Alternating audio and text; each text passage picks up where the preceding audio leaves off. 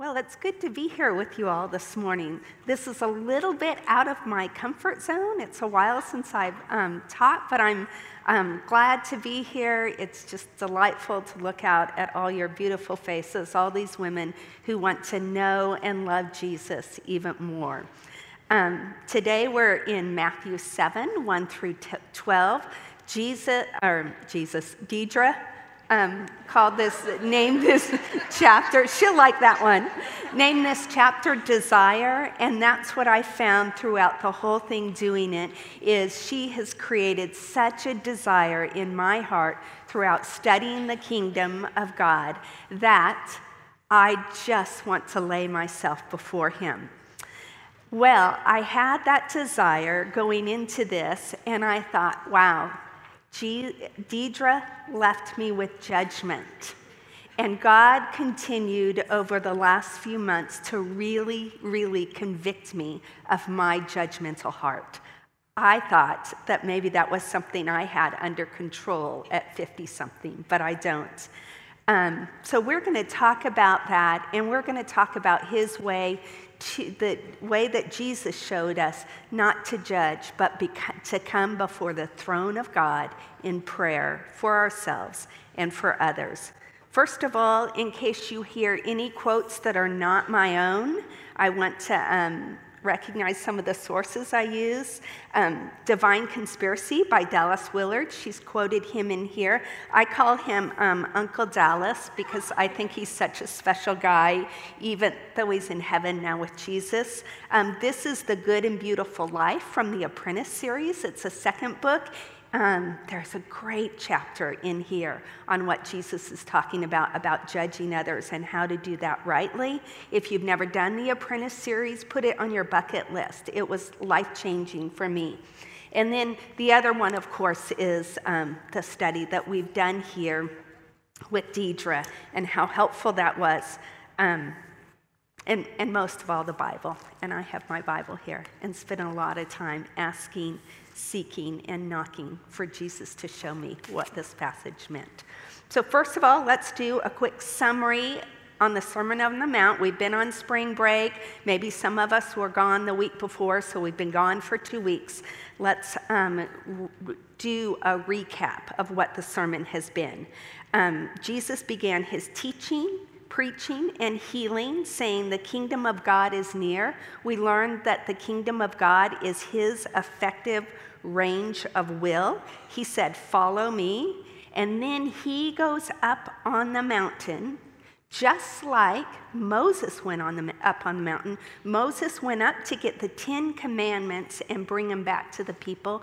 Jesus goes up on the Mount of Beatitudes, that's what it's called now, to say, I have come to fulfill these commandments, that not just to follow them by every jot and tittle, as the phrase is in the Bible, but to turn them upside down and say it begins with what's in your heart and who you're becoming, not what other people see.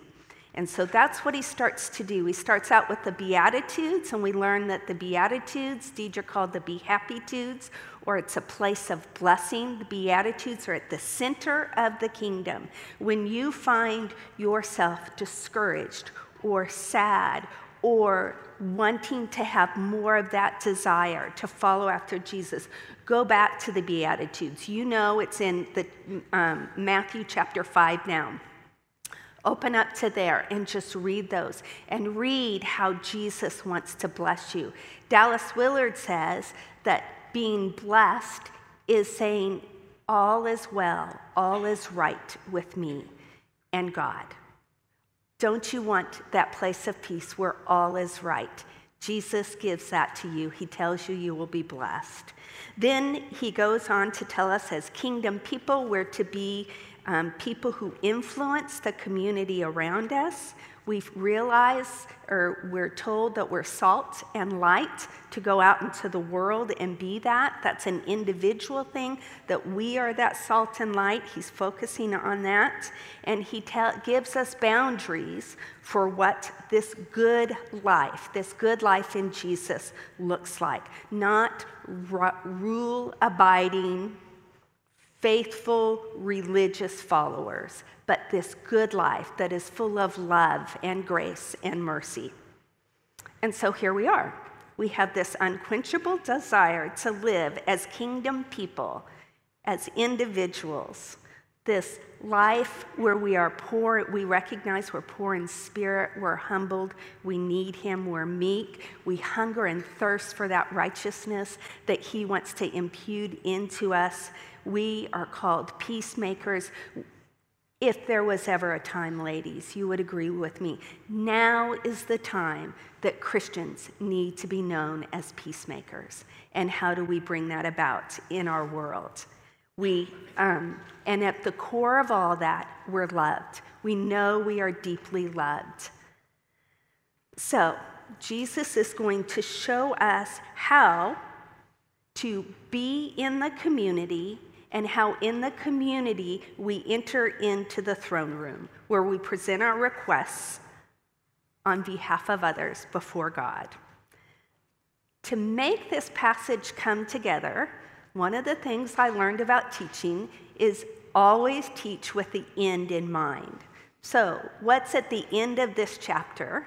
It's verse 11, the golden rule that even if you weren't raised in a church, you've probably heard the golden rule. If your kids are old enough, they've learned the golden rule from you. Do to others as you would have them do to you. You can only do this if you know you are loved. And so that's what Jesus is going to point out. The difference between being loved and the opposite of that is being rejected. So we want to get to the point where we say, how do I truly, truly do to others as I would want them to do to me? We don't get there by sheer will. We get there by God's grace. And so we're going to look at judging others. We're going to look at logs and sawdust. We're going to look at dogs and what's sacred. We're going to look at pearls and pigs.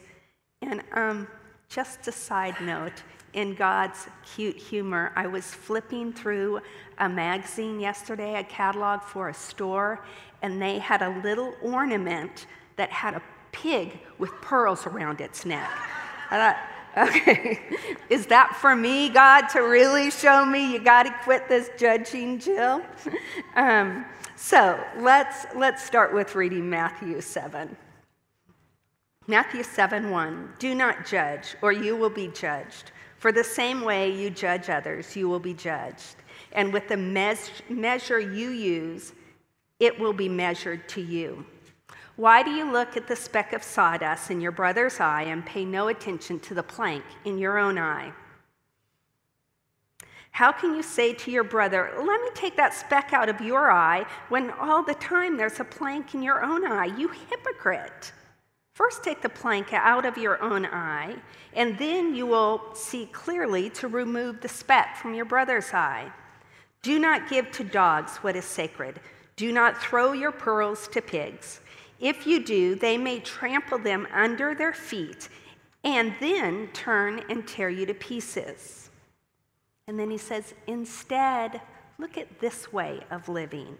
Ask, and it will be given to you. Seek, and you will find. Knock, and the door will be opened to you.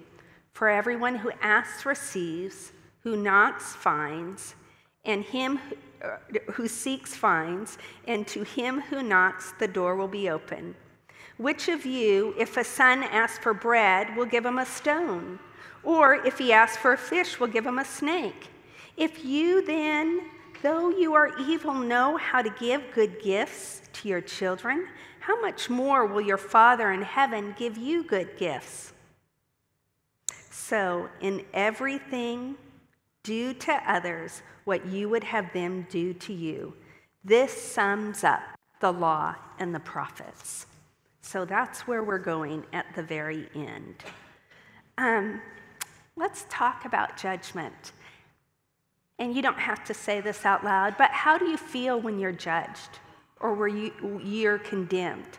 I'm sure that there is not one person in this room has not felt judged at one time or another. You feel belittled. You feel unworthy.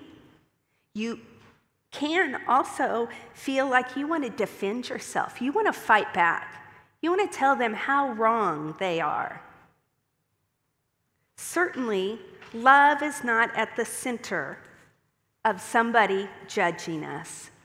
And we know love is at the center of our worth. We know that judgment is a natural activity of the intelligent minds God has given us. We judge all day long. We have to judge all day long. How long is it going to take me to get to the church this morning? I often judge wrongly. How far should I follow this car behind me so that I don't run into them? Or what about you sweet mamas here nursing your babies? Is that enough? Do they need more? We're constantly judging. And so it's part of the gift that God's given us as human beings. But we know the problem is when that judgment turns to condemnation, when that judgment turns to criticizing someone else. What are we doing when we judge in that manner? I think we're really putting ourselves in authority over others without knowing their background story. We hear a snippet of what's going on, and we are quick to judgment. As Christians, this is where we can be salt and light in our world. All you have to do is open up your phone, turn on the TV, turn on the radio, and it is a barrage of judgment, of slander going all different directions against all kinds of people. Jesus says, let me tell you how you, salt and light of this world, should use judgment. First, he says, get the plank out of your own eye. Well, one thing about the plank is it's bigger than the sawdust. We know that, right? But if you have a plank in your eye, you cannot see clearly. You don't know what's going on. So spend time with me so that you can see clearly. And when you see another person, do you desire love and grace and mercy and beauty in their life? Or do you desire to rip them apart? Because you can't have hold both at the same time. Another aspect of judgment is our need to fix other people. We're smarter and wiser. We've been there. We've done that. Let me fix you. I read this book. I read this passage, and I know what's good for you. How many times have we done that? The problem with that is we are trying to control the world around us. And the whole idea of giving to dogs what is sacred, do dogs know the difference between sacred and unsacred? No. Do pigs know that, are pigs able to digest pearls? No. Now, if those pearls are mixed up in their food or if they're just alone, might they try to eat them? Yes. But they're not going to be able to digest them. It's not good for them. They'll eat them, and then they'll say, okay, we're hungry. We want more. And you give them more pearls. And then they attack you. Well, let's think about this as far as judgment is concerned here. You may have great pearls of wisdom that you want to pass on to someone else. But if it's not good for them, if they're not ready for that, it doesn't mean that they're not smart enough. It doesn't mean that they're not wise or can't take care of themselves. It's simply you have pearls of wisdom that aren't going to benefit them at this time. I think of two different examples. One came to mind, which you mamas can really relate to, and that is if your child asks, Mommy, where do babies come from? You don't go into a whole scientific explanation for a 3-year-old. You give them what is good for them at this time. Or what about deciding you're going to have a ministry to drunk people in a bar?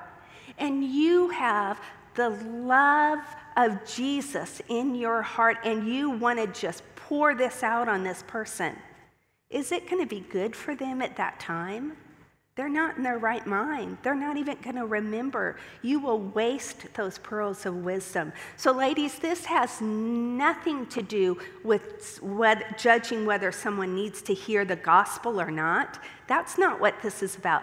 This is about, do we, out of the love of our hearts, give good gifts? Yes. And so then he goes on to talk about our children. We give our children good gifts. God wants to give us good gifts. We know that when we share pearls of wisdom or thoughts that might come across as criticism of another person, that we need to come out of love and discernment. We need to ask if it's welcomed. We need to know the person. And if when we're in conversation with them, it turns into an argument, I think that's where Jesus is saying we need to step back. We know that no one wins when there's a power struggle. No one wins. Let's come in grace and peace and love with those who we know and maybe who we don't know need to hear the word of God and his love. So, remember, living in the kingdom means living in relationship with God and others. And that's what we're going to get to next. One of the things that Dallas Willard said in a video I was watching with him and John Ortberg is he said, what's the most compelling reason to desire living the good life or the kingdom life? I'm not a Christian. I don't know anything about this. What is the most compelling reason you can give me? And Dallas's answer was, well, let's just start with your relationship with others. When you live the kingdom way, your relationships with others will improve. And our relationships with others dictate how we move and think and act in this world. So let's think about that when we're trying to live this kingdom life he's called us to improve our relationship with others is one place to begin. I mean, I just even think of Luke 2:52, and Jesus grew in wisdom and stature and favor with God and man. Jesus was in favor with others. If they rejected him, they didn't even come near him to get those pearls of wisdom. But when he did give them out to the people around him, they found favor with him.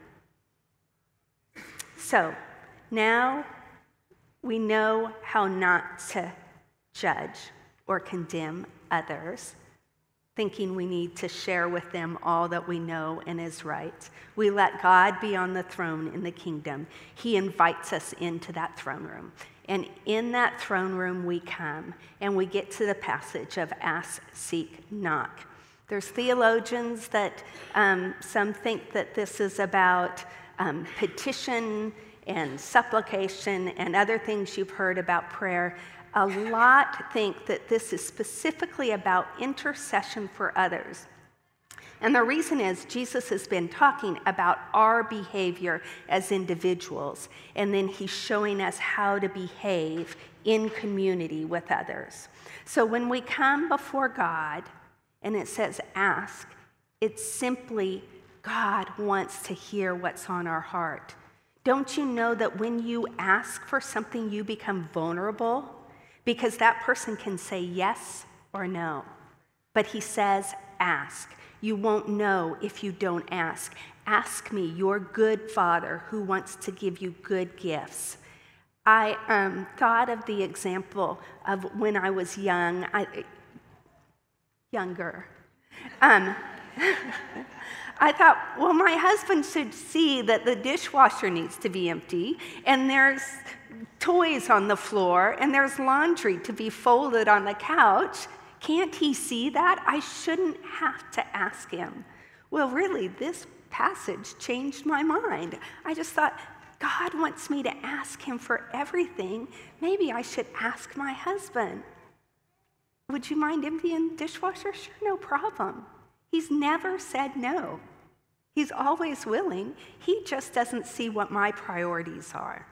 Now, we know God sees those priorities, but he wants us to come to him and tell him that. So that's the asking part. Then I think of the seeking part is God doesn't want us to come to him with our fists closed. He wants us to come to him with our hands wide open, saying, the fist closed is, God, heal her from cancer. Please take this cancer away. I can't do this if you don't heal her from cancer. The open hand says, God, show me how you're working in my life and her life with this cancer. Give her hope and grace and peace in the midst of it. Lord, thy will be done. We come with open hands, and then we can hear God's heart. And then the knocking is simply to be persistent. How are you going to know if God's answered a prayer if you're not staying aware? How are you going to know he's answered that prayer if you're not staying aware in bringing those requests before him, in looking in your surroundings, in your daily life? How is he showing me he's answering this prayer? He just had somebody come over to love on her when it was a really hard day after chemo. He just sent her a card in the mail. Isn't that what I'm praying for this person in the midst of that? I need to be aware of those things, or I won't see how God really wants to answer those prayers. So that's the ask, seek, not. Many of you know that life without prayer would be so empty, and you don't know how you would be standing here today, especially if you're the recipient of prayer. I hope you all have had the feeling of you come before God and say, I can't even pray. I can't even pray. I'm too broken. And yet you see God holding you up by the prayers of others. That's what he desires to do. So don't ever, ever underestimate your prayers. I think that's going to be a surprise when we get to heaven, is the power of our prayers. We serve a God that loves us more than we can imagine. He desires to give us good gifts. He's constantly saying, come to Papa, let us love together. He's standing there not ready to condemn, but to hear our prayers and give us good gifts. When we see that that's how we relate to people, then we can do to others as we would have them do to you. You want people to be holding you up in prayer, not judging you. You want people to correct you if you're on the wrong path, but not if it doesn't come from love. It has to come from love. So that's why we always have to begin in prayer. Let me share a little story with you. Let me see if I have time. I'm a little bit over. I'll try to make it short. Deidre, in the last chapter that we did, talked about that wholehearted living and the importance of vulnerability and asking God to cultivate new habits in our life. Well, I just so happened to be reading that Daring Greatly too, and she's talking about that vulnerability, and I shared a story with Deidre, and she said, you have to share that story. And I thought, I don't know that I want to be that vulnerable, but I will, and hopefully you can relate to this. I was not raised in a Christian home. I was raised by two parents that loved me, but I had a lot of insecurities going through high school, and with those insecurities come judgment. And I went to high school in a school that had 5 different floors, and we judged people by what floor they were on. So if you were on the green floor, you smoked dope and you smoked cigarettes. And in my high school, you could still smoke in the school. And so you had to go there to get off the bus. So whatever you did, you didn't want this creepiness to get off on you. You went through with your hand over your mouth. Then, if you were a freshman, you went to the yellow floor. But you didn't want to spend much time there because you didn't want people to know you were a freshman. So you spent a lot of time going up and down the stairs, so they really didn't know that. Then, if you were a cool sophomore, you could move up to the blue floor. No, not blue floor, to the purple floor. But that's where the cool juniors were, and they didn't really want you there, but you could walk up and down and be thought of as cool. Whatever you did, do not spend a lot of time on orange floor. That's where ROTC and the nerds are. That's where the math classes and science classes are. So don't be seen there very often. And if you arrive, you are on the blue floor that looks over the mezzanine, that there's no glass there. That's where the cool people, seniors, and some cool juniors get to be. Well, that's where I always wanted to be, and I always judged all those around me. Well, then it's time and during this time, during high school, I worked at Safeway. I started out as bagging groceries, cleaning the scum off the floor, worked my way up to checker. When I became a checker, I met Kathy. Kathy was another checker. She was married to Frank, the butcher. And they were really nice. And I worked there with my best friend, Leslie. And Kathy and Frank would have us over to their house. Well, in very short time, Kathy had one baby, and then she had another baby. Mind you, Kathy is around our age. I don't remember exactly, but she's 18 to 20. And so we would go over to her house, and I just had a moment where I thought, this is my life. This is where I'm going to end up. If I don't get my act together, I'm not going to get to go to college, and I'm going to be married to the butcher and have 2 children and live in an apartment and not know how I'm going to pay for diapers. And they didn't have a car because they couldn't afford a car. And so I made a judgment at that point. This is not the life I want. I decided I was going to really start saving. I was going to go to college. I'm able to get to college against the better judgment of my counselor because he tells me I'm not smart enough to go to college. But I decide, okay, it's college or babies, and I know I don't want babies at 18. So I go from Alaska to Bellingham, Washington, all alone, scared, lonely, insecure, and maybe thinking that this counselor is right. But here I am in my dorm room. I leave the door open, hoping somebody else will see me all alone in there. And these girls across the hall say, hey, can we meet you? Come join us, come play with us. So I kind of followed them around. They looked kind of cool, so I wanted to be with them. And they were nice, they were funny, we laughed. And then one night, about 2 weeks later, they said, hey, do you want to come to this thing at our friend's house? I'm sure. I don't have any friends. I want to belong. So I go there, and it starts out with all these people singing songs about God and Jesus.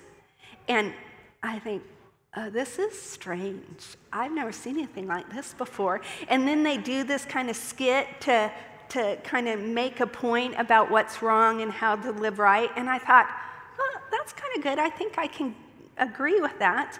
And then they go on to open a Bible and talk more about Jesus. And I thought, this is kind of interesting. I've never been to anything like this before. And we leave that night. We go get ice cream. And then I hang out with them for a few more weeks. They never talk about Jesus.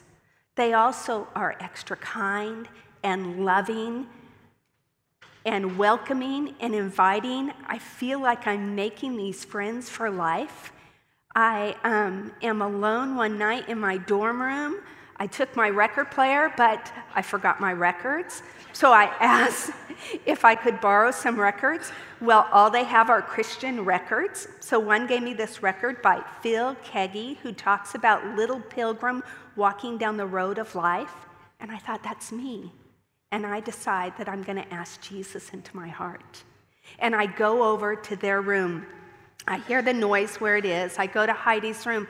I said, I think I just asked Jesus into my heart, but I don't know what that means. And they said, oh, there's a party in heaven. This is so exciting. Let us pray for you. We're so happy.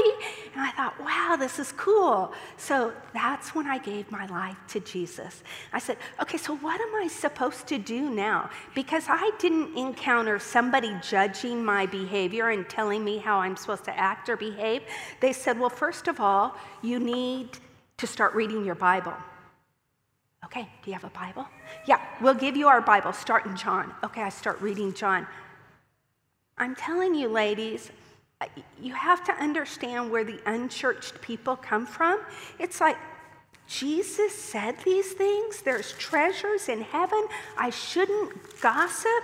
As a prisoner of the Lord, then I urge you to live a life worthy of the calling you have received. Be completely humble and gentle. Oh, I'm supposed to be humble?